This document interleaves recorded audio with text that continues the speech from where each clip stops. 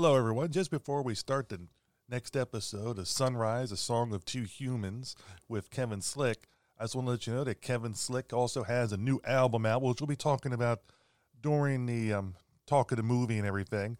And I'm going to play the promo for it now, so I hope you enjoy it. Just also, before I play the promo, I want to remind everybody that our podcast is up for the Rondo Haddon Award for Best Podcast, and how to vote for it is in our pinned comment on our Facebook page at Diecast the Movie Podcast. So follow along on the podcast, and please feel free to vote if you want us to be the winner for the Best Podcast entry, which is an honor to be nominated. But, hey, it would be nice to win one. And now for the promo from Kevin Slick.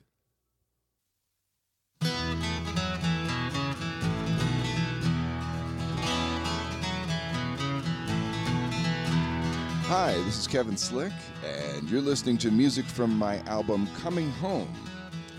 If you like acoustic, roots, folk music, I think you might enjoy this new album.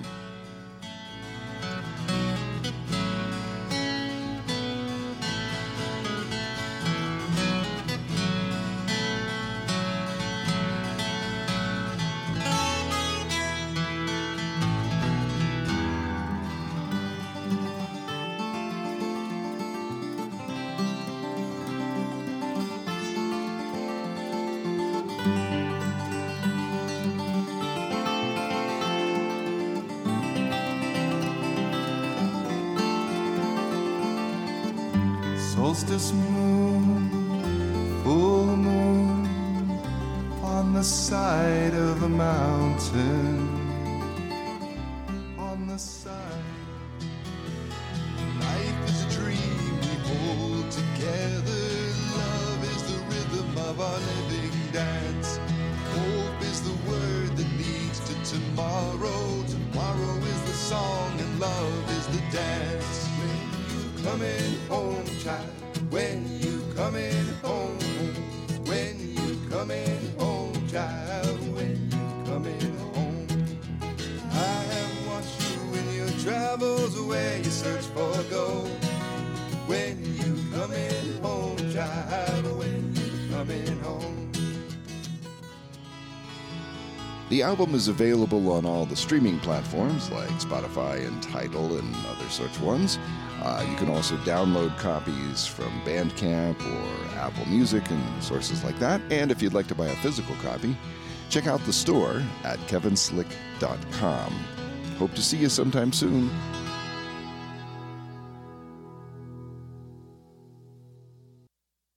Hello, everybody. Welcome to another episode of Diecast Movie Podcast. Today I'm going to be joined by Kevin Slick, singer-songwriter extraordinaire with a new album out, Coming Home. And he's going to be joining us to talk about a movie that we rolled the die, and we rolled drama, and he picked the movie Sunrise, a Song of Two Humans. But how you doing today, Kevin? Well, great. It's great to be here. I'm enjoying chatting with you and hanging out on this nice day, and hopefully we'll share some things about this movie that might get some folks interested in checking it out. I had never seen it before until you picked it out. It's a silent movie from 1927, which we'll get into more detail about in a second, but it's a very good film. But I said you're a singer-songwriter, and your new album is out, Coming Home, which people heard the promo for just prior to us starting this. Anything you want to say about what prompted you or what led you to a particular song or whatever? Because I know you've been working on this album for years. Yeah, this particular one is a lot of songs that I've recorded over time, and I collected them together. I felt these songs all kind of go together. They all fit together and make sense together, sound similar, and was able to get them remastered at a wonderful studio here in Colorado. And I was just really pleased with how they sounded because they were recorded in various situations and settings and such like that. And hearing them remastered, I thought, well, this would work. This would be a nice thing to put out. And I chose the name Coming Home because I've been doing music, performing, writing, recording for close to 40 years now. And for the last 10 years, I've been playing pretty strictly bluegrass music, playing in a couple of different bands out here in Colorado, mostly as a mandolin player and my focus there is being a player in the band, being part of the band, helping the groove of the band and playing and singing some. But I've just recently had the chance to start playing some more gigs on my own as just a solo artist, which has been kind of nice. And it's made me remember, like, oh yeah, I actually know a bunch of old songs that I could sing from various other artists, and I have all these other songs of mine that maybe don't fit exactly in a bluegrass band, but they work fine as a sort of Americana roots thing.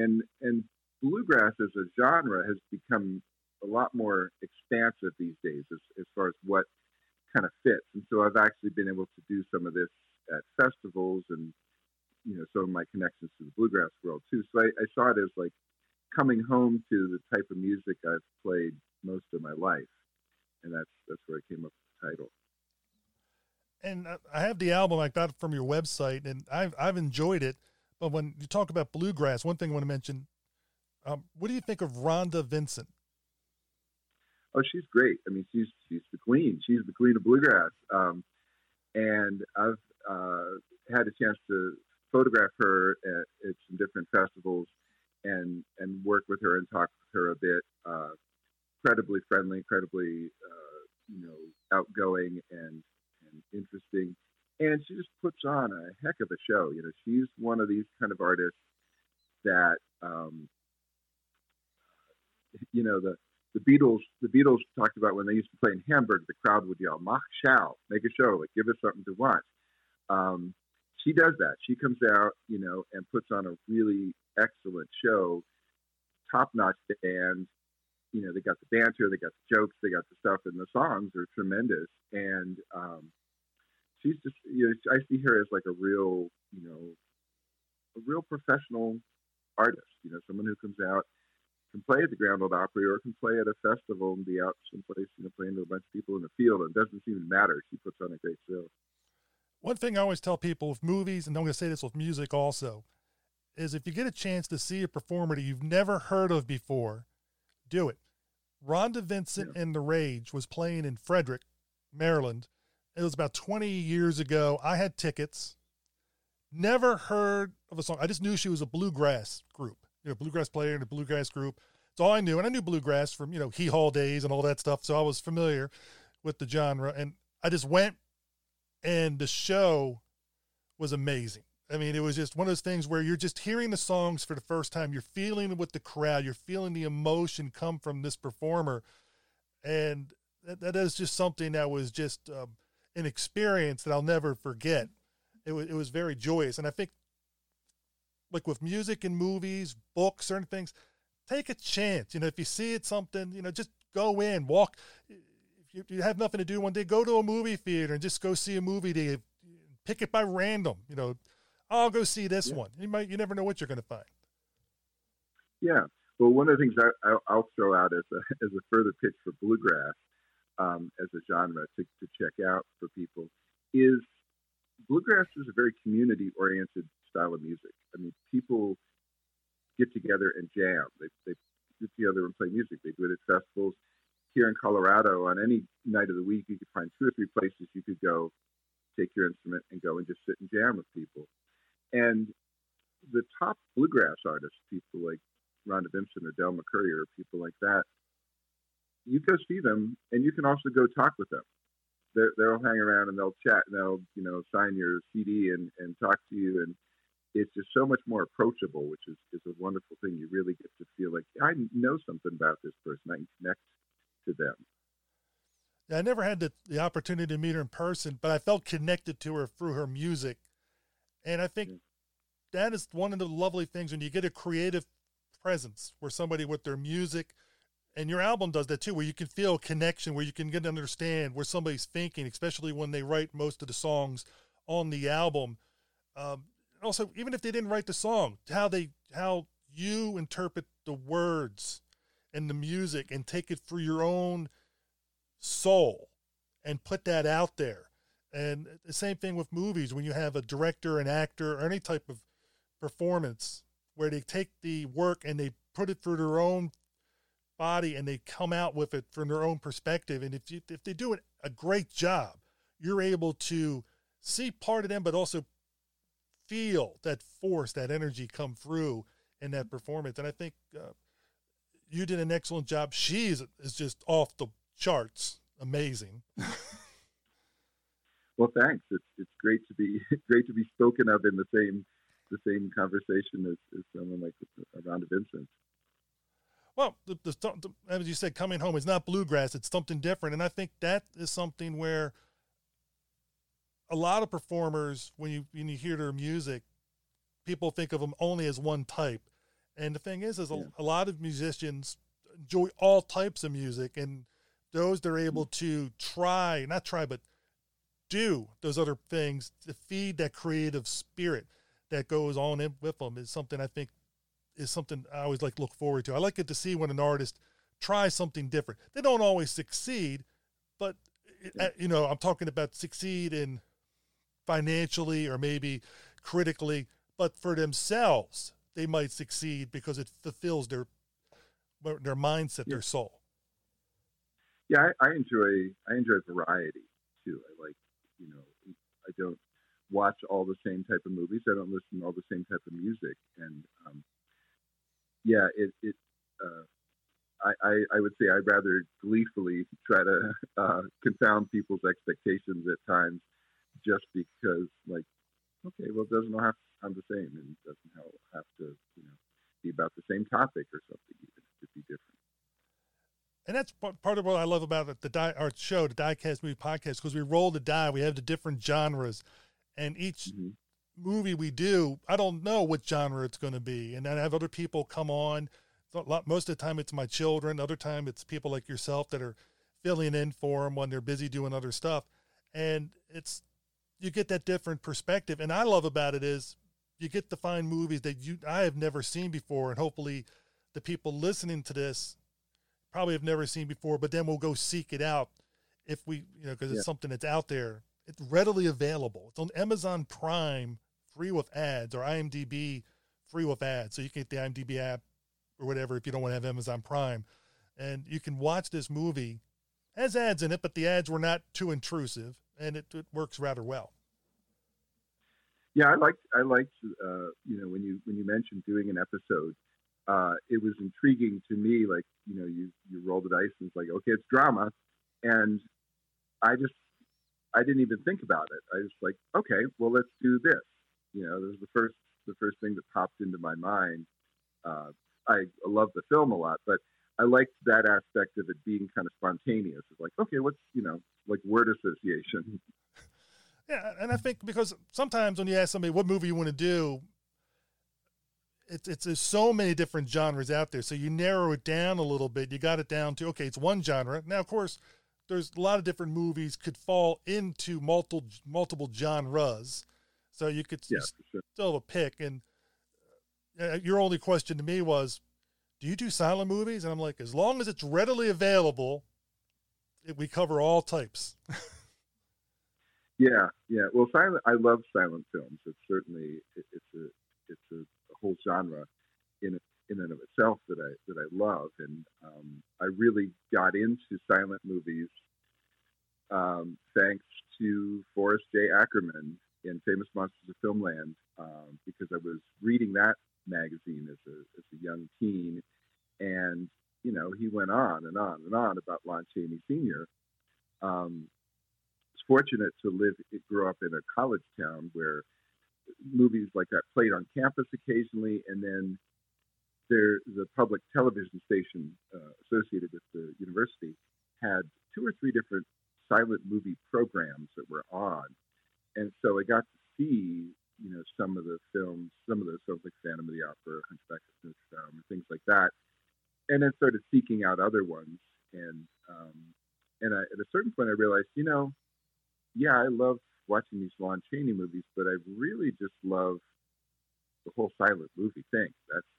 That's it. And I started then seeking out more of that. And then, once we got to the age of video cassettes, and then later DVDs, this stuff is, I can actually find this stuff fairly easily now and see these films I've heard about for years.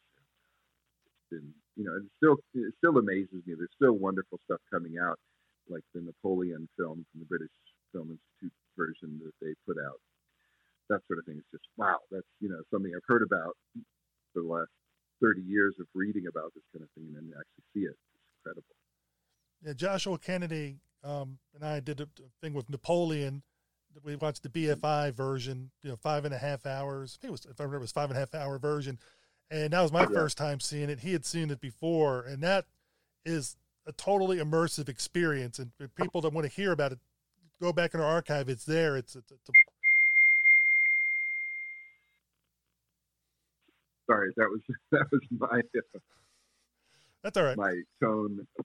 Someone sent me a text, and it shows up on my laptop as well. Right. There was a totally immersive experience, and which I just loved about the movie. It's out there. It's in our archive. Go seek it out to listen to it. This movie is similar in that it's a silent movie, but it's totally different in story and plot. It's a very intimate story of really about a man and his wife. And literally, I think that's the name of their characters, the man and the wife. Yeah. It's it strikes me that it's kind of a almost, let's say, like mythological sort of story, or because the characters are man, wife, woman from the city, are the three primary characters in there. And as you said, it's a simple story. One of the things that I thought about watching this film again recently is human beings love stories. We love stories. I think our brains are wired to, if you show, I teach art in public schools, and one of the things that I talk about with kids sometimes is how, our brains are wired to create stories. I could show you 4 pictures, and we can create a story just based on those pictures, because that's the way we think. And watching this made me realize once again that stories don't have to be convoluted and incredibly complex. A story can be very simple. I used to teach writing, and that was one of the things I did with students, to say, tell me a 3-sentence synopsis of your story. If you can't tell me that in 3 sentences, then there's probably something too complicated, So, and I would use as the example, there's a girl, and she is unhappy with her present situation and dreams of something better. She travels through this amazing land of fantasy where she encounters, friendship and hardship and difficulty as well, and threats, and realizes that being at home is where she wanted to be all along. 3 sentences, boom, Wizard of Oz, the end. It's like, that is the story. And then everything else is the icing on the cake. And so this is a simple story. Yeah. It plays out like a drama like that. And if you can give listeners a brief synopsis of the story, so that way they'll know what we're talking about. But don't spoil the ending, because I don't think most of our listeners have seen this movie. Okay, so there's the man and wife, George O'Brien and Janet Gaynor, who Janet Gaynor won the Academy Award for Best Actress for this role, and she's just angelic in it. She is the perfect looking, sweet, dedicated wife, and mother. Very plain in the way they make her up, and they're living on a farm essentially, and this place where they live apparently is a popular tourist place where people come to visit and picnic and whatnot. So the woman from the city comes, and she is trying to lure away the wife, the man, the husband. She's trying to lure him away to come to the city and have all the fun and excitement and listen to jazz music and do the Charleston, and we'll be in love, and it will be great. And matter of factly, he suggests that he kills his wife. I mean, there's some pretty harsh stuff in this story too. And so the question is like, well, is he going to throw away his idyllic country life, although albeit, somewhat peaceful and maybe even boring and predictable, for this dramatic, uh, sexy, vivacious woman of the city and all the excitement of the city life. That's the question: what's going to happen with that? And it it has always struck me as this sort of mythological story, like good and evil kind of at play. And I watched, um, since the film was directed by F.W. Murnau, and it was the first film that he made, I believe, coming to Hollywood. Of course, he's well known for the German films Nosferatu, The Last Laugh, Faust. Faust he made the year before this. And I watched Faust this past week and realized, okay, so it's kind of a similar story because Faust is offered wealth, power, everything from the devil, uh, in exchange for his soul, essentially. And what is it that causes Faust to um, go back on his bargain with the devil, and essentially, and eventually, in the end of the film of Faust, defeats the devil? It's love. It's the love of this woman, who's again also a very plain kind of woman from the country, that Faust meets and falls in love with, and it's none of the royalty or the fancy parties or anything like that. That's what saves him, is love. And so in Sunrise, the question then is will the character be saved by love, or will he indeed sell his soul it, to the woman from the city, who is essentially the devil? Devil with a blue dress, perhaps. I don't know. It's black and white, so I don't know if she's wearing a blue dress. But she's bad. She's bad, that's for sure. She's hoping to lead him astray. And so, yeah, that's the simple story, really. Will he be led astray, or will he go with true love? I enjoyed it a lot with George O'Brien, Janet Gaynor playing those main roles, because as you said, with Janet Gaynor playing the wife, she is just innocence, purity, and the mother of his child and everything, and how she wants to see the best come to play. And the movie already starts off with the man already in the affair with the woman from the city. It's already set up, where she whistles for him to come out. So they already got this thing set up. So he's already having an illicit affair. Some of the townspeople even notice already. I don't know if the wife does or not. It's a small area. Sometimes word gets back. It's hard to say, but it's already set up with the seduction in place. And as you said, when she suggests to him to drown his wife, because he was like, come with me to the city. He goes, but my wife. And he goes, well, you could take her out in the boat and she could drown.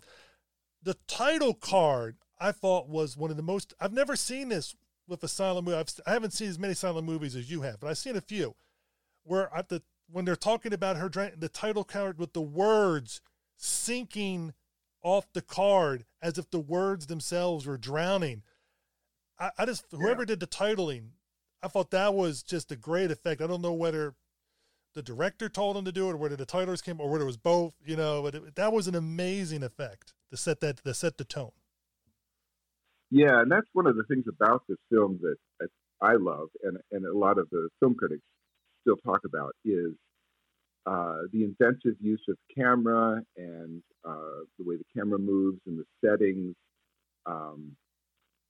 from this sort of country settings, which are very, fairy tale looking, like, you almost expect to see like unicorns come out from behind the trees or something, because it's very much that kind of thing, and a lot of it at moonlight lit. And in the city scenes, this kind of crazy commotion and wild action of the city, and just various moving shots and tracking shots and things like that. Late era silent films, say from maybe 1925 or thereabouts to the end of the silent era, I think are some of the most beautiful films you'll ever see, because they had really worked on the craft of making films. If you figure the first full-length motion picture, full-length drama, probably The Birth of a Nation in 1915. So 10 years in, they've really honed a lot of the craft of making films, and they're not tied down by a microphone or anything like that. One of the filmmakers, one of the photographers of Sunrise, I was reading about it. They used for parts of it sort of the standard silent movie camera of that day, which was somewhat portable, but kind of big. They had also came up with a new camera that was used in Sunrise that had an electric motor to it, so it didn't have to be hand cranked, and it was smaller and could be carried around easier. It wasn't like the still cam, sort of balance kind of thing. But still, they could move, and there's certain shots where they're moving through a crowd or they're moving through the forest that are really just have this wonderful dreamlike quality about it. And because they're silent movies, to me, they do have more of a dreamlike quality in the way that you watch it, because you have to become immersed in it, because you have to pay attention to the visual cues going on, more so than a film where you're also hearing dialogue, and it's like, okay, I can sort of tune out a little bit, but I could hear what the person's saying. There, you have to really kind of give yourself over to the dream of the story and just go right along with it.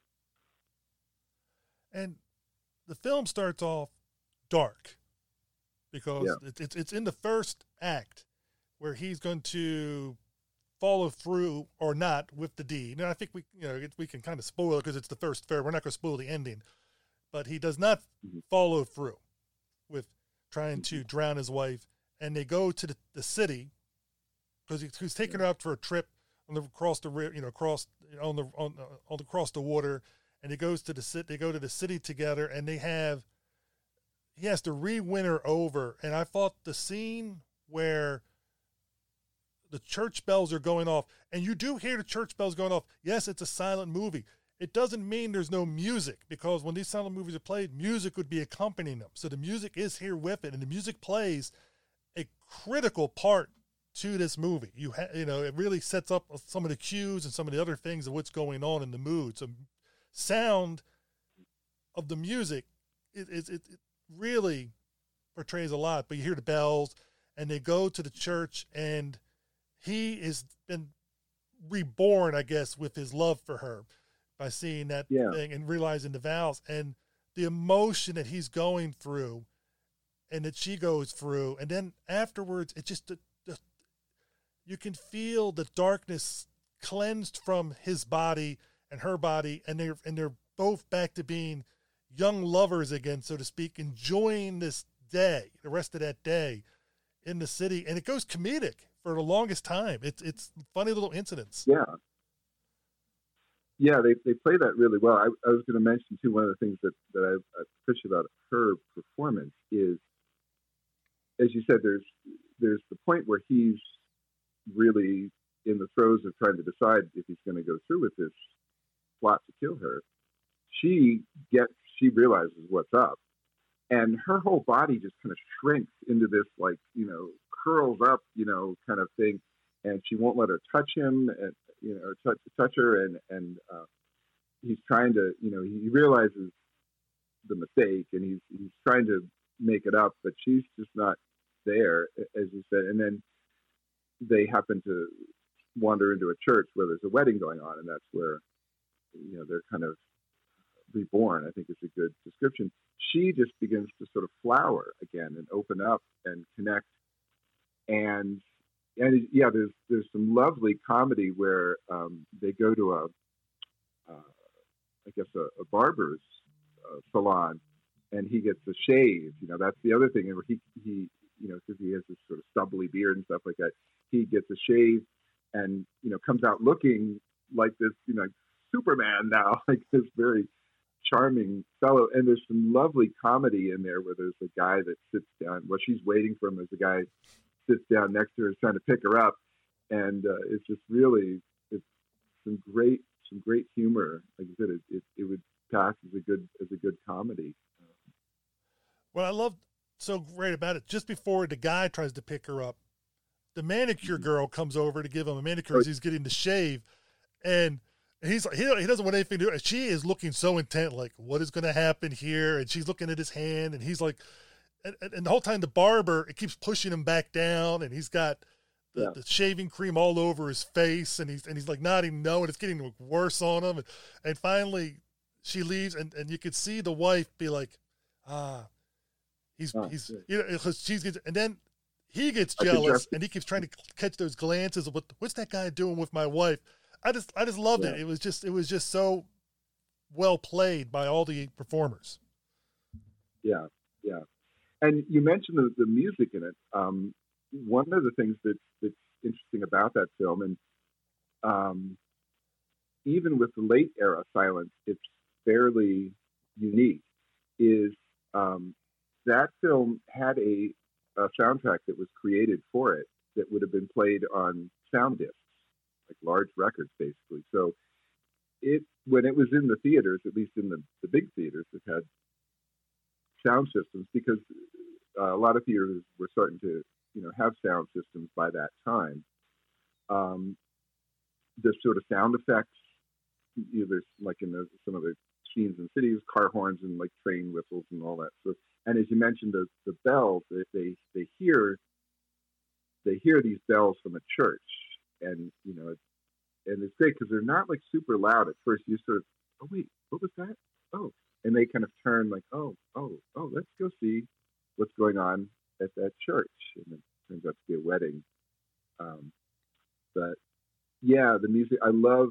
There's a scene where people are calling out, and they use like a French horn, like so sound like that as the sound of the person calling across the water, and it's marvelous. It's just and it's like the photography is in so many places in that is so wonderful. The city scenes are great, and I love. There's the one scene in the water where he's in a boat. He's holding a lantern, and they're looking, and it's coming like right towards you, and it's just this gorgeous shot, in the dark. And again, that's I think an element of the late era silent films where they'd really developed the way to shoot films like that, and they developed the way to shoot films in low light too. They sort of worked that, and it I think sometimes watching films like that, or say, Laugh Clown Laugh, or The Unknown with Lon Chaney, or Flesh and the Devil with Greta Garbo, you go watch like an early talkie, and it's like, oh man, it's because they're like, everyone's got to stand close enough to the microphone. You got to be in a room, that has this. It's so confining. Whereas those ones, like, wow, we got the whole world to film in. And what I also loved about this film was the frequency of the title cards, which is very infrequent. So because I think with a motion picture, when the whole medium is you want to see the performers do it. And sometimes I'll do this with current films. I'll watch it without the dialogue. Without just watching the performers. Sometimes if it has like another language, I'll put that language on. So it's a language I can't speak. I don't understand it. So all I hear is the music, and I can see the performance. And if you're able to understand what's going on, then the director, the writer, and the actors are able to get across. You should have the general gist of what's happening. You might not know every intricate detail, but the general gist. And I think with silent movies, especially if they have the lack of the title cards like this one does, you're putting everything on the cinematography, the actors, and the director to get that across. And it's just wonderfully done with their acting. When the man has the weight of the world on his shoulders, you can tell by the way he's walking, barely able to walk, because he's so heavy. And then when he's asked for forgiveness after the wedding thing, how he's just, his whole body language, his ebb and his flow, he's so much lighter. It was, you can just tell from those two parts, how that weight's off his shoulders. Yeah, there's that scene after they've reconciled where they dance in a club where people, are encouraging him to dance, and he's very shy about it. But then he starts dancing, and it's like, oh, these guys are tremendous, like doing this wonderful, wonderful dance. I read that for some of those scenes, O'Brien, they put weights in his shoes to make his feet heavier, so he would walk slower. But there are the scenes, where he is like really angry or where he's really conflicted. He almost looks to me like, he reminded me of Karloff in Frankenstein, this sort of huge hulking character, not really saying anything, just kind of with this stare, and then he could be this other thing completely. It's also one of the things I like about the film is it's fairly slow moving in terms of their reactions and their emotions and their actions. Some of the comedic stuff that you mentioned is played a little more broadly, but a lot of it is just very subtle. And I wondered if that is an element, because Murnau was known for his German expressionist films. That's kind of where he's considered in that category. And a lot of those films that fall under the German expressionist category, like The Last Laugh or Pandora's Box, something like that. I caution friends of mine if I'm trying to turn them on a silent movie. Like, well, if you want to watch, this, be ready, because it's like 4 hours and it's really slow. It's like beautifully filmed, but there ain't no action going on here. There ain't no exploding cars or things like that. In the James Bond movie, this is like really focuses on the light, the shadows, the facial expressions, and this one kind of has that to an extent too. And I think actually the sets in the city remind me of some of those expressionist films like Metropolis or something like that. They sort of things are askew, they're kind of wacky and weird, and like the buildings don't quite look right. They're at odd angles and everything like that. And it kind of portrays this sort of mayhem of city life. I will say this. I'm sorry, what were you saying? As opposed to the country scenes, which are like, daffodils blooming in the fields and beautiful trees and stuff like that. I will say, after watching this film, you can appreciate crosswalks and traffic lights so much more. Getting across the road back then was nightmarish, it looked like. Yes. Yeah, that's a lovely scene where she's they've ridden on a trolley into the downtown, and she gets off, and it's just like they're stepping in front of cars and horses, and people are running, and everything is going like crazy. It was brings back fond memories of when I used to teach at 33rd and 3rd Street in Manhattan, and would have to walk across town, across the streets and past all the people on the sidewalks and such. When they were doing that, it reminded me of a live action version of Frogger, and they were the frogs. Yes, indeed. Yeah. But this movie, you're talking about movies that are 4 hours or whatever long, and like Napoleon's 5.5 hours. This is a lean 90-ish minute movie, so it does move along. And for modern audiences, as Kevin said, there are going to be some spots where they stretch things out. Now, you can look at it one of two ways. I look at it as allowing the actors a chance to let the movie breathe, let those performances come through. And I think you're able to do that in this film because the plot is very simple. And it goes through, but the beauty of this one is the performances. It's almost like a movie I can think of that came out not that long ago. Well, I should say it came out in the 80s. The Whales of August with Vincent Price, Lillian Gish, and Betty Davis. Again, it was a movie that was designed on relationships and allowed people the chance to breathe and allow those performances to come through. And I think, as I've told listeners before, the older I get, the more I'm drawn to, and I think even when I was younger, I was drawn to this a lot also, is characters, the story, the character. Eye candy is eye candy. It's like candy. It's great for a little bit, but it doesn't fill you. Where you have characterization, those stay with you forever. That's like a good meal where you can savor it and enjoy it. And I think that's, some people are drawn to the candy, which is fine. That's what candy, I enjoy those movies too. But when I want a fulfilling meal, I want a story and characters that you'll remember and enjoy. Yeah, there's several scenes from both, with both O'Brien and Gaynor, where you're seeing them going from one emotion to another. And, you see this play out on their face and their body. And so, it might be, whereas in, if you were using a film with dialogue, you might have somebody say something and the scene, and that part of the scene would be 5 or 10 seconds. So maybe here it's like 20 seconds, and you're seeing her go from this,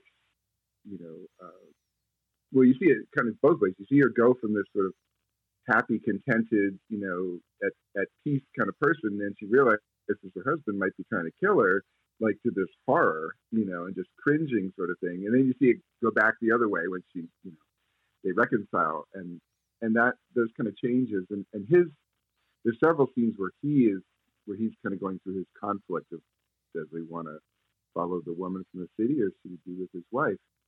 Where you see him run through this whole gamut of emotions, and it's just his face, or maybe his shoulders, the way his shoulders move, or something like that.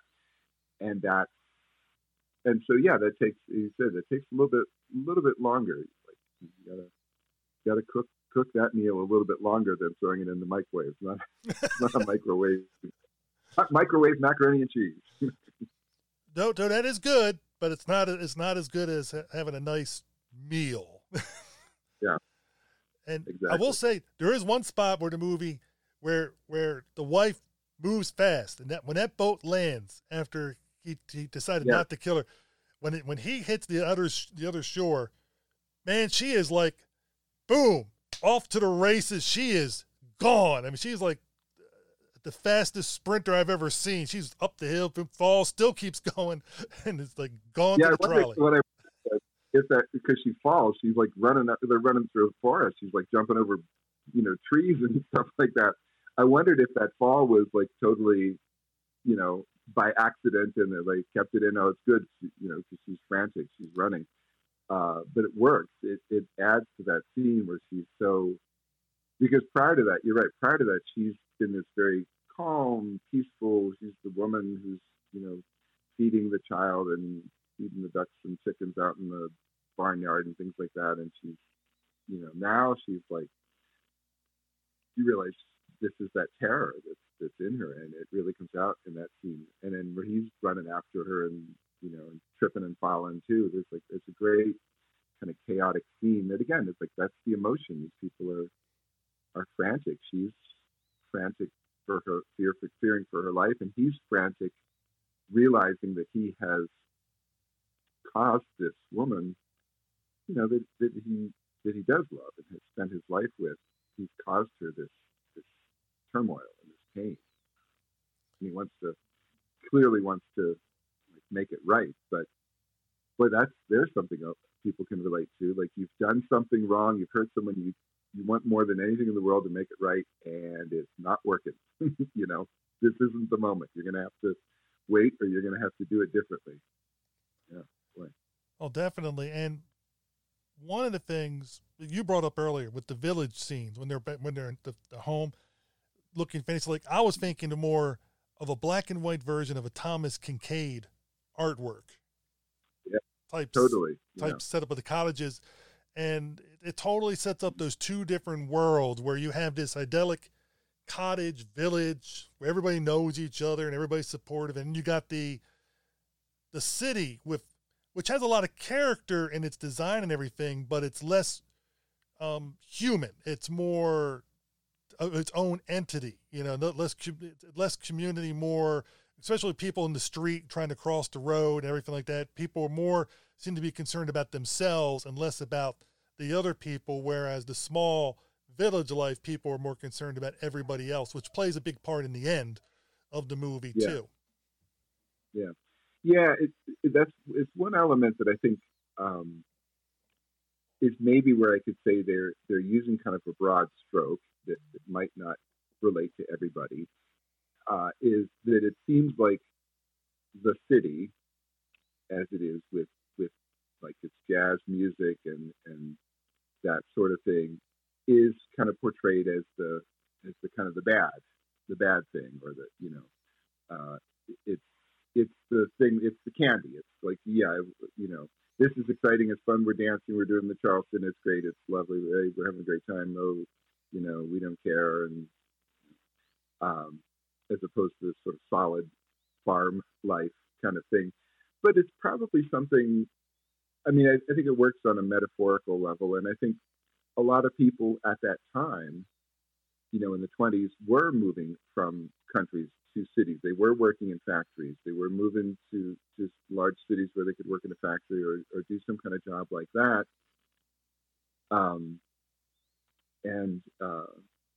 It's kind of interesting. I just happen to think sort of the tie back into bluegrass music. The bluegrass music which began in the 1940s has a lot of themes about the people that, left Virginia and North Carolina, things like that, moved to Chicago or moved to Detroit to work in a car company on an assembly line. And, that longing for and missing of like, there's all these songs about, I miss the simple life. I miss, why did I leave the old home place? Why, and thinking about the old folks at home and all that sort of thing. On one level, it might seem kind of cliche, or it might not relate to people, but I think most people probably can relate to a desire for home and a desire for love and stability and maybe a predictableness too, even though, there's sometimes this pull of, it's wild, it's crazy, it's fun, and nonstop, we're going to be partying like it's 1927. They probably had some wild parties in 1927. They were loading up for the crash there. They were building up for it. But I think that's some of the universal themes that people can relate to. Well, I definitely think so. And we brought up about how this was, I'm not sure if we brought up earlier, but this movie was acclaimed at its time. You already brought up about how Janet Gaynor was awarded Best Actress. Not only for this movie, but back then they went for the body of work that came out that year. So it was also with two other movies that she had done, Seventh Heaven and Street Angel. So she was, I haven't seen those other two movies, but you could, from this performance, I could see why she got the Oscar. It was definitely well deserved. This is, by the way, if I'm correct, this is the first Oscar. So she is the first. Yeah, she's the first. And then this one won, what was it called? For Unique and Artistic Picture. Yes, Best award. Unique and Artistic Picture. Yeah. And Wings won for Best Production. Was that what they called it? I think it was Outstanding Picture. Outstanding Picture, yeah, okay. That they awarded different Oscars. That's interesting because, I know in recent years they've talked about, well, should they have like an Oscar for Best, I forget what they're going to call it, popular movie or something like that. But it was essentially getting to the idea that, like, well, is it really appropriate to talk about, I don't know, like a movie like The Godfather alongside Avengers Endgame? Like, both big films and people like them, but aren't they like so drastically different that maybe you would give? But yeah, so I believe that was the only year they did that, was that they gave two Best Picture awards for that. And did it win for cinematography as well? Yes, it did. Charles Rocher and Carl Strauss both won for cinematography. So it It was nominated for 4 Oscars, 1 and 3. It lost in Best Art Direction. So it was highly acclaimed. And I really think unique and artistic picture should come back, because there's a lot of movies out there that might not be the most outstanding picture, but it rewards a creative filmmaker to really push the boundaries. And there's some things I've seen and you've seen which are totally unique and or artistic, you know, whatever way you look at it. Wes Anderson movies come to mind right off the top, where they always pushing different boundaries and looking at different things. Tim Burton, you know, there's a lot of different creators out there that have really gone with unique and artistic. And I think maybe it should come back, and which would be interesting. You know, you have the 2 different categories, and it's I think this is the only time it was done. And and I really think I haven't seen Wings in a long, long time. I did see Wings a few decades ago, and I've never seen it again. You know, and I think Wings, like some movies that have won Best Outstanding Picture, when you see them decades later, years later, they don't hold up as well. Well, this picture, I think, still holds up.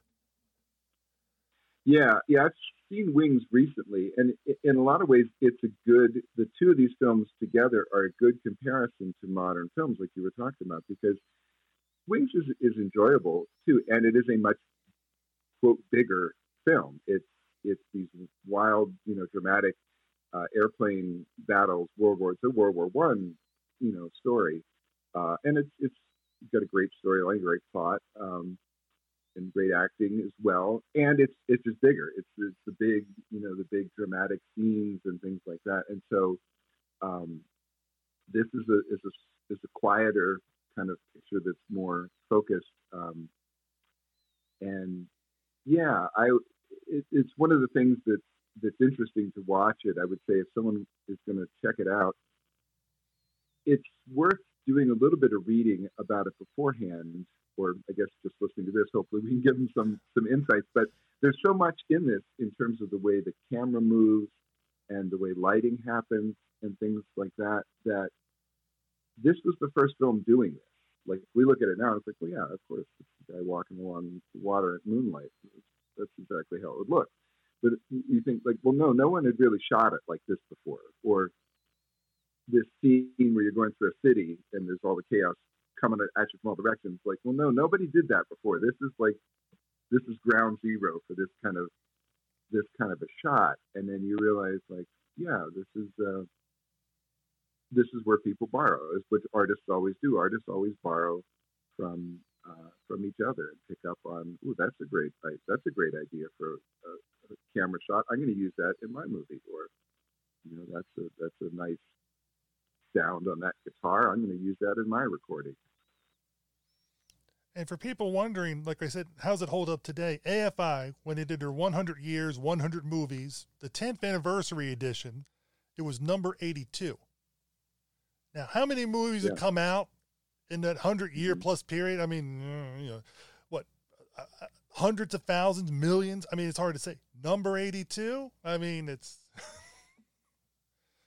Yeah, it's still highly regarded film critics. And I would say, as somebody who loves silent movies, I mean, when you said drama, I picked this right away, as I recall. And it's because when people ask me what's my favorite movie, I just say this: I say Sunrise. And in truth, you know, there's a lot of other movies I really love too. But it's one.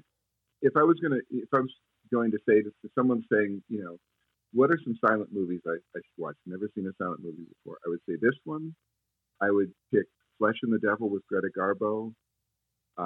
Maybe The Unknown with Lon Chaney Sr. would be 3 off the top of my head. They're late era silent films, like 26, 27, 28, that era. Those would be 3 I would pick. Maybe The Gold Rush with Charlie Chaplin is another one. Give it a little comedy in there too, but there's so much inventive filmmaking in that. There are definitely ones I would pick and say, yeah, this even to like a modern audience who's never seen a silent film before, if you're willing to at least, you know, give it the chance to be different than what you've typically seen, I think you'll love it. And Can't help listeners, but that.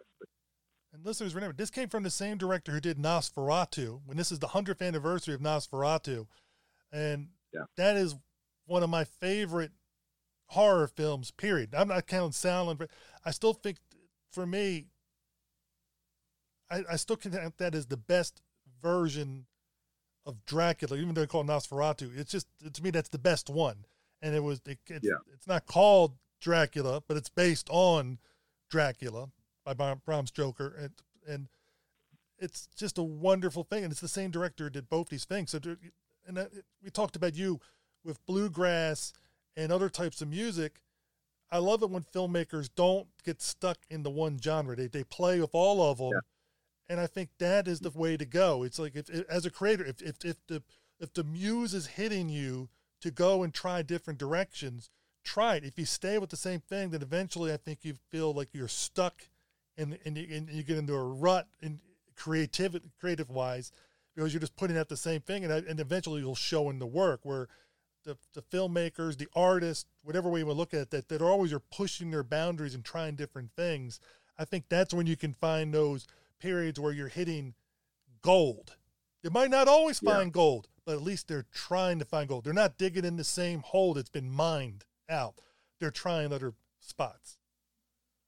Yeah, and people must have recognized that. I mean, I guess it was Fox that brought Murnau to Hollywood to make Sunrise.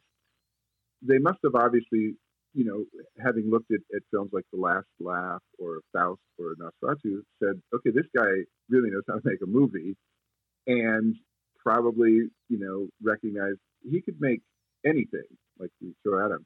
But it's interesting, I was looking for some different tie-ins between these different films. So Sunrise is about love. It's about the redeeming quality of love, true love. Faust is redeemed by true love. And in Nosferatu, the vampire is vanquished by the woman who will stay with him until the sun rises, and so she kind of does that as a selfless act. And so it seems like he definitely must gravitate towards stories that have the woman as like this really strong character whose selfless love redeems everybody. That part seems like that follows a lot of his films.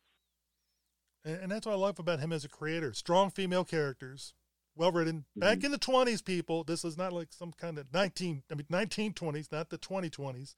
So this is, it can be done. It has been done.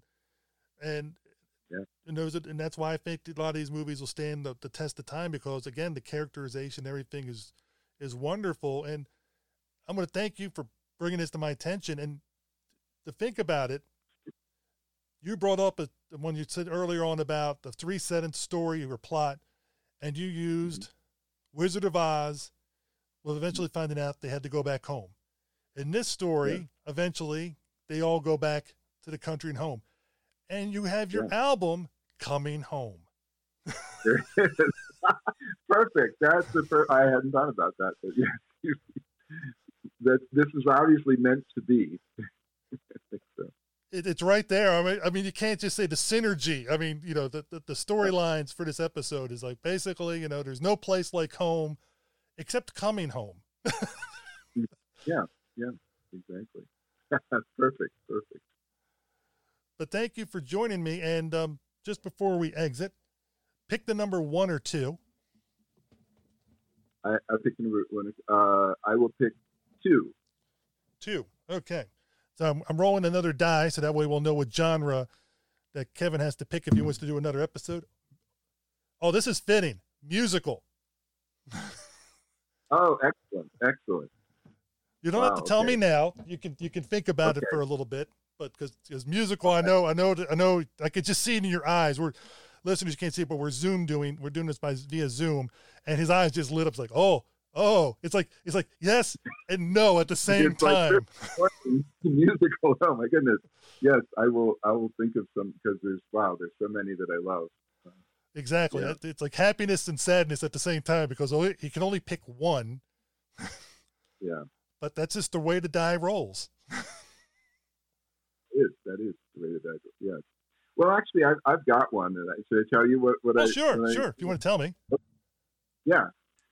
We'll do Singing in the Rain, because that is a perfect tie-in to where we've just been, because it's about that transition from silent to talking movies. And it's one, I mean, there's so many, gosh, musicals, there's so many fantastic, all but Rodgers and Hammerstein, but Singing in the Rain is by far one of my favorite movie musicals. That could be like a whole genre too. Musicals that were made as a movie as opposed to Oklahoma or Sound of Music, a Broadway show translated to a movie format. Mm-hmm. Yeah. I enjoy that movie. One of my favorite musicals is Yankee Doodle Dandy, which one day I'm going to make sure we do. I was glad to talk about that one sometime. That's another great one. I love that one. There's such wonderful music in it. And I love, there's the one scene, I don't know if it's totally apocryphal, if they made it up or something like that, but there's the scene where they're in a restaurant on New Year's Eve, and they're watching all the people outside being all crazy and everything like that. And Cagney, as George M. Cohan says, there it is, the greatest show on earth, the human race. And I always think, yes, that's it. And listeners, sadly for you guys, you'll have to wait till we cover that episode at a later date. And maybe Kevin will be back when we do Yankee Doodle Dandy. There could be a tie in there. We might do, if you want us to do it, let us know feedback wise. We'll make sure we do it. Again, Kevin, thank you for joining me for Sunrise. Thank you so much. I'm always glad to talk about silent movies, and it's been great chatting here this afternoon. I look forward to talking in person next time we're at a convention together. Yeah, Kevin and I get to see each other at least once a year at Monster Bash, sometimes twice a year. It depends on the schedules and that kind of stuff. But it's always enjoyable having conversations with you, listeners. Stay tuned for next week's episode. Or next episode will either be another movie decided by the roll of a die, an interview. Otherwise, stay safe, have fun, watch Sunrise, A Song of Two Humans. It's available for free streaming, so you can watch it and enjoy it. It's definitely well worth it for both of us. Hello, everyone. I hope you enjoyed our discussion of Sunrise. I just want to remind everybody that Hammerama is coming soon with Alistair Hughes and myself. We're going to be talking about different Hammer horror films, and that's going to be debuting in March 23rd. I'm going to be playing the promo for it to end the episode in just a minute.